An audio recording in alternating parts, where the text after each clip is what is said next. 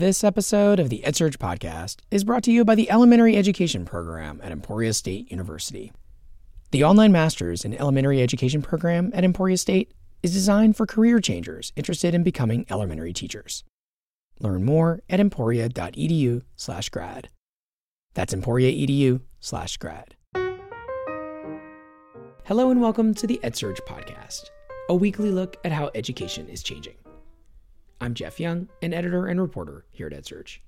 College is hard to afford for many students, even in the best of times.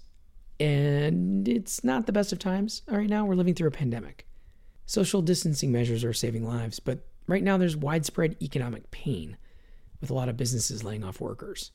That has challenged the finances of so many college students, some of whom are now really at poverty level. And even for those who can pay the bills, job prospects after graduation suddenly seem bleak, at a time when many students carry heavy student loan debt. How does that financial stress impact students' studies? And what should educators know about these financial realities? Today, we're talking to two students facing financial challenges as part of our series about how COVID-19 is impacting education. As regular listeners know, we have put out a call to any of you out there to send in stories about challenges you face keeping education going during the coronavirus pandemic. And someone who heard about that call suggested that we talk to today's first guest. That guest is an undergraduate student at the University of Texas at Austin. He asked that we not use his name since he's talking about some tough financial and family issues. This student says he would never have been able to afford to go to UT Austin if it hadn't been for scholarships and financial aid. My dad is a professional juggler for a living. So he rides a unicycle, he juggles fire, he walks on stilts, all of that. But the nature of being in the entertainment industry is that there's events. And so all of his work canceled. And then he usually supplements his income with substitute teaching, but then all the schools shut down. Immediately my parents didn't have any income, so my housing environment back at Houston just was not the most healthy environment in order for me to continue on with my classes, just because there was a lot of financial stress and yelling. So after it was an unstable living environment. So then at that point I decided to go back to Austin after 2 weeks. That's so, the dominoes that fell to get you there, that's so interesting. All these things are all because of COVID and throwing people for a loop. Dad, buddy, I'm on the phone, buddy. But there's something for me. Oh, thank you. Can I open it with you later? Yeah. Sorry, I have two kids at home, and one of them just burst in, a 5-year-old just burst in with a package for me, which is exciting. So what about continuing your studies? Is that happening? Are you able to do that online? All of my classes are online, and my professors have been flexible with deadlines, but it's under normal circumstances, I'm at the top of my class, I'm going to be graduating with several different types of honors. I just got awarded one of the most prestigious graduation distinctions that you can get. Wow, congrats, that's great. Thank you. But with that said, especially with I guess having to move around and all of the financial stress, currently I'm loaning my parents over $1,000 of my FAFSA money that I normally live off of, and then I also lost my job, and then my laptop broke, which I was able to get fixed because it was at the very beginning of this, but just seeing my parents be stressed and just in reference to COVID, it's yes, there's gonna be stimulus checks, but I don't really foresee there being any work for my dad in the next several months, and we were already in a financially risky position because last summer we fell 3 months behind on our mortgage, and we're in like tens of thousands of dollars of credit card debt, and we don't have health insurance. So like basically my point is that like all of this like has, and just like having to navigate like moving around and like has made it like I've been under a lot of stress. So like I mean at this point I'm under a routine where one day I will work and do my assignments and then like the next day I'll rest. But like a week ago, like I think like the realization that I'm not like meeting deadlines that I'm used to meeting like kind of sit in, because I would describe myself as a perfectionist, and I think there was like a 2 or 3 day period where I just felt so overwhelmed that like I wasn't eating like much at all, and then it just felt like if I can't eat, like how am I going to complete my assignments? Like granted, like I communicated with like the professors that like I felt I had a like personal relationship with, like about like the financial like circumstances that I'm experiencing. So there's been flexibility on deadlines, but it's like I'm still supposed to be completing a like lengthy capstone paper this semester in addition to like other stuff in the next like coming weeks. So it's been like really, really hard to focus, but I'm completing stuff to the best of my ability. I'm just like falling behind. I can totally sympathize and understand where you're coming from, for sure. And it feels like, I'm sure your professors you're reaching out to, it sounds like they may be listening to that. I mean, are you feeling like at this point you're right at the end, right? Do you feel like you'll graduate? Are you concerned at all whether you graduate on time, or is it more just trying to keep up the level of excellence that you were, had done through your whole college career? I think I'm not concerned with not being able to graduate. I think it like ultimately like I feel like I'll be able to get everything in on time, so I'm less concerned about that. But like it's like I think some of it is just like grappling with like not being able to perform to the standards that I normally like hold myself to, and fortunately like we're on a pass fail basis, so like I just need to pass my classes, and like and then like I need to check with my like I'm a scholarship student, so I need to check like to my understanding, like if I just pass like everything, like it'll be fine. But they also like the university also like sent out an email saying that if you're like a like if you like pass fail everything, you should check with like the financial aid office to make sure that your like financial aid status won't be affected, because like some scholarships are like GPA dependent, and if you don't have a GPA for this semester, then that could like affect something like but I've like done like my first round of checking, and to my understanding my scholarships won't be affected.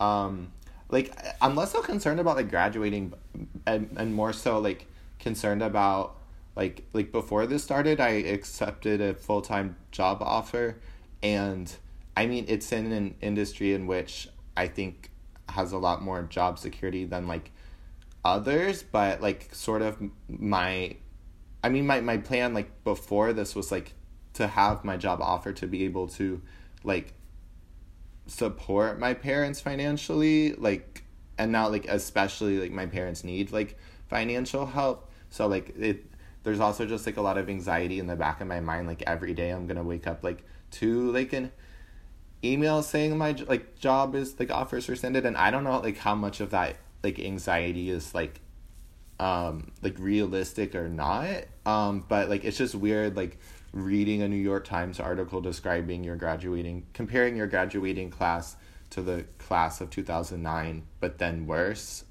So yeah, I think that's my main concern. What do you want like college folks who might listen to this podcast, or to understand about your situation or what people are going through out there? Well, it's to my understanding that, I mean, to become a professor or to be in a higher, in a like a high position in academia, I think a lot of professors are very distant from people who have experienced poverty and might not understand just the sheer stress that being close to poverty can put on someone on a day-to-day basis. So I would just hope that professors would not fail people during this time, or just be extremely flexible with deadlines, because I feel like the lower you are on like any socioeconomic spectrum, like the harder it is to be like to focus during this time.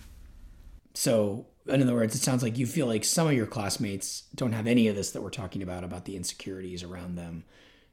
And then for you and for many others, that this is the reality of like wondering about housing, wondering about kind of getting the getting the money deposit back so you can get food and all that. Yeah, like I mean, at UT Austin, only 15% of students are even from the bottom 40%, and it's like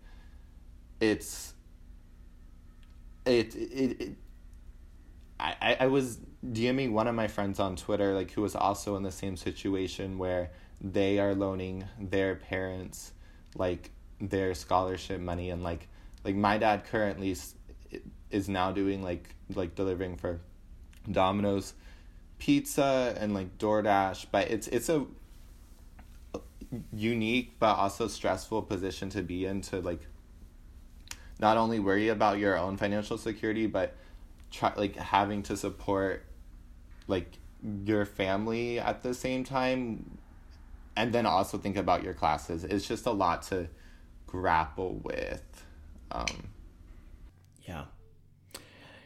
Yeah. Well, is there anything else you wanted to add? This is definitely, I think an important viewpoint to have out there. I think I've said like all I have to say, but I would just really hope that professors won't fail anyone, because I feel as if failing people right now is classist. So yeah. After the break, we talked to a grad student with 6-figure student debt from his undergrad days who's surprisingly upbeat about his situation. Stay with us. Do you know someone interested in becoming an elementary teacher? Emporia State University's 33-credit-hour elementary education master's program allows individuals to do just that, regardless of their background of study. The coursework is available online, and the clinical classroom experience can be completed at a placement near you, allowing you to earn a master's degree without changing locations. In as little as 2 years, Emporia students will not only have a master's degree, but they will also be eligible for an elementary education teaching license, depending on their home state's requirements. Send your paras, stay-at-home parents, subs, and anyone else who might be interested to emporia.edu/grad to learn more. That address again is emporia.edu/grad. Now back to the episode. So before COVID-19 hit, one of the biggest stories we were covering was the student debt crisis in the US. In fact, in January, just a couple months ago, we did an episode of this podcast about student debt and how rising college costs are changing middle-class life. For that episode, I interviewed Daniel Cueto, who took out 6-figure debt to go to college at NYU. He's now a grad student at the University of Minnesota. I wanted to see how Daniel was doing now that the world suddenly changed. I'm happy to say he's healthy and safe. He's studying remotely and doing his research. But I asked, how is he thinking about all that debt that he still has to eventually pay off? In relation to my debt, I think one thing, my debt is something that I think of frequently, basically almost every day. Kind of the gravity of the situation and how far-reaching the economic ramifications are going to be. has actually been a source of peace and calm. Like initially, the first couple days of the crisis, when things were looking pretty tenuous, I really couldn't think about. I really forced myself to kind of not think about the student debt and not think about it in terms of the crisis. Just for my own mental sake and my own stability and trying to allay any anxiety I had, but kind of just seeing how far-reaching this crisis is affecting people, both in terms of, like you mentioned, as a public health crisis, but also as an economic crisis. This is huge. Like, I mean, I think that this is a potential to be bigger than the Great Recession from a decade ago. I think on par with kind of the Great Recession, really, as kind of an external shock to the economy. But everybody, like, I have friends who are losing their jobs. You know, we're just out of college, they're going unemployed, and these aren't career jobs. These are kind of like they were baristas and like working service sector workers. But also at the same time, I mean, some friends and I who got degrees less than a year ago, we're really kind of looking into the future with total uncertainty. So I feel like this is going to be this is a moment that really is exposing kind of the fault lines of our economy and where the inequities really lie.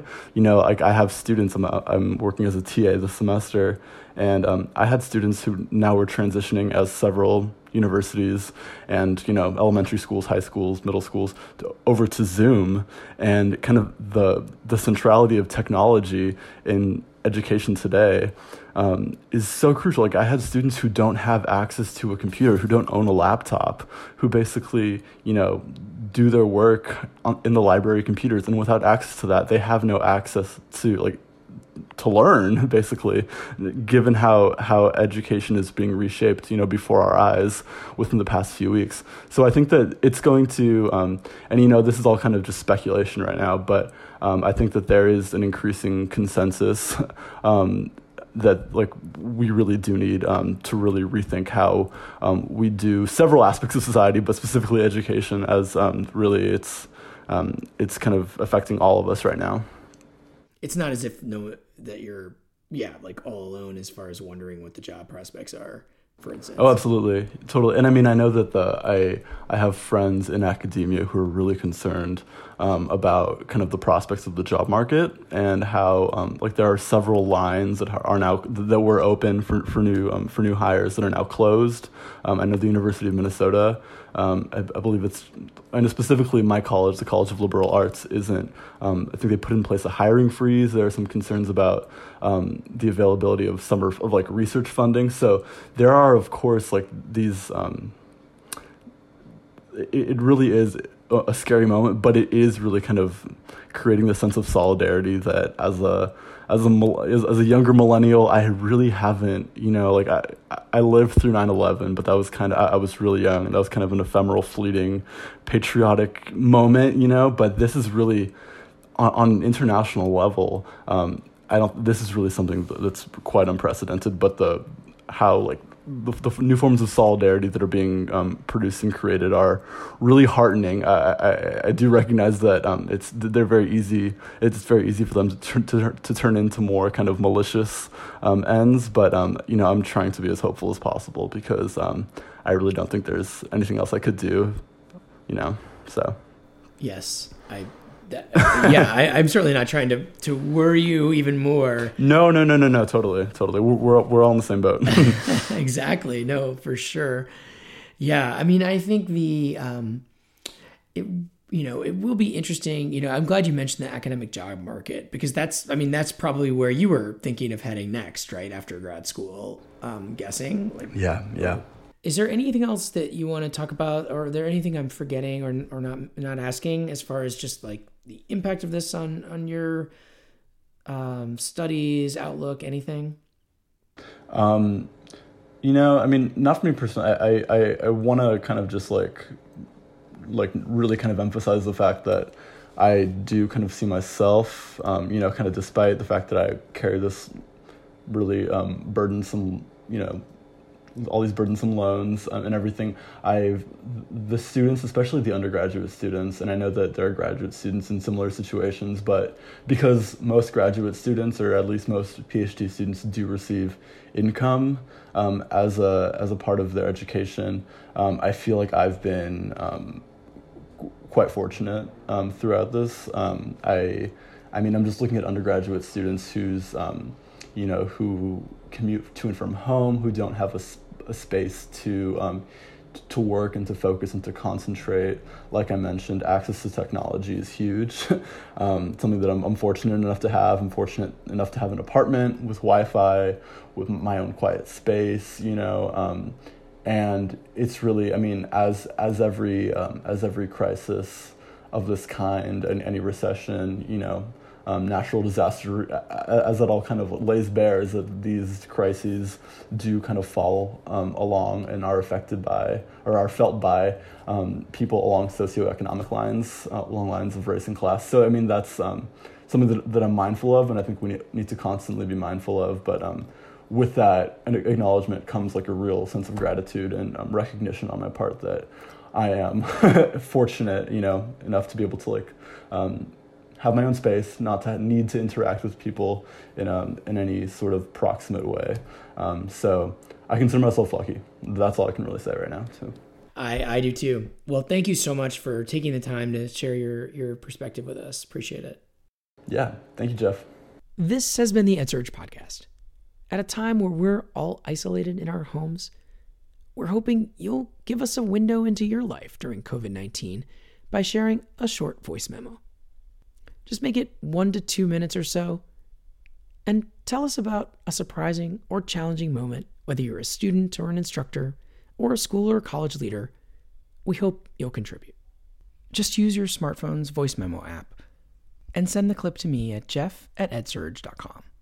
Or you could just email me a short note, and maybe I'll call you up to interview you to get your view for the podcast. If you haven't already, please subscribe to this podcast wherever you listen. And if you like the show, please share it on social media.